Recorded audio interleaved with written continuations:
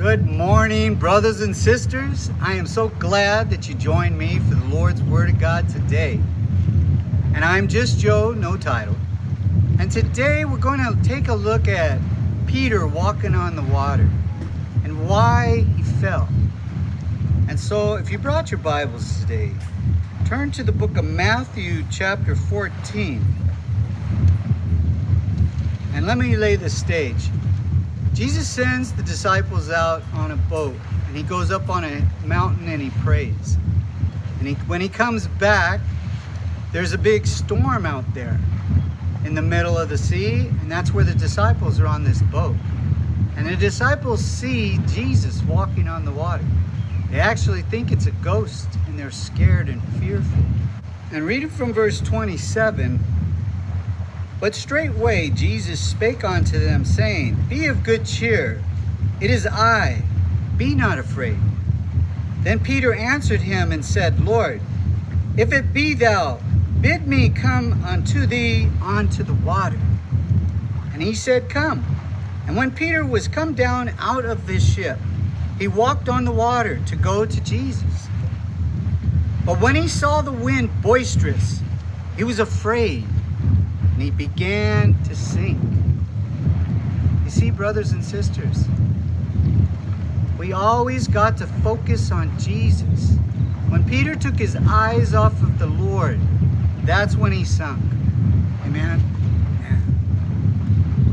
So now turn with me to the book of Romans chapter 8, verse 1. "There is therefore no condemnation to them which are in Christ Jesus, who walk not after the flesh, but after the Spirit." Amen. Amen. So brothers and sisters, walking after the Spirit and not the flesh is keeping your eyes on Jesus. Focus on the Lord, and you won't fall, because the devil wants to steal, kill, and destroy anything that is God's. And if you are saved today, you believe that God sent his only begotten Son down incarnated in human form to die on a cross for you and me, and you have repented of your sinful ways, you are filled with the Holy Spirit, and you are God's child, God's chosen. Brothers and sisters, many are called, but few are chosen. The ones that are called to accept Jesus as their Savior. But the ones that are chosen choose to follow Jesus and make him their master, their teacher, their example.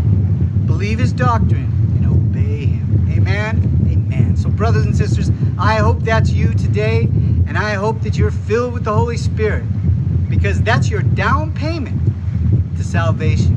Because salvation doesn't happen until Jesus takes up the church and marries the virgin church, because he's the groom and we're the virgin church.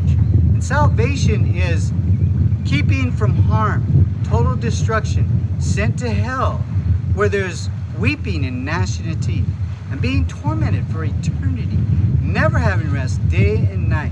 Brothers and sisters, you don't want to go there. And you're not going to go there if you're saved today. Amen? Amen. If you're the chosen that choose to give up their lives for Jesus, he gave his life on the cross for you and me. And in Romans 12:1, it says, "To present your bodies a living sacrifice, holy, acceptable unto God, which is your reasonable service." Amen? Amen.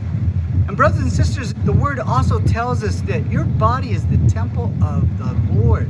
You have the Holy Spirit inside of you if you're saved today.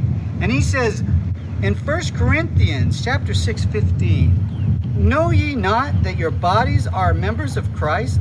Shall I then take the members of Christ and make them members of a harlot? God forbid." So brothers and sisters, if you're saved today and you have that Holy Spirit in you, okay, you follow Jesus, obey Jesus, and with the power and mighty Holy Spirit that's inside of you, when the devil tempts you, you rebuke him in Jesus' name, and he will flee. He cannot stand the name Jesus, and you will conquer sin as Jesus conquered it on the cross with the blood of Jesus. Amen? Amen. So brothers and sisters, always remember, to keep focused on the Lord. Keep your eyes on the Lord. All will be well with you.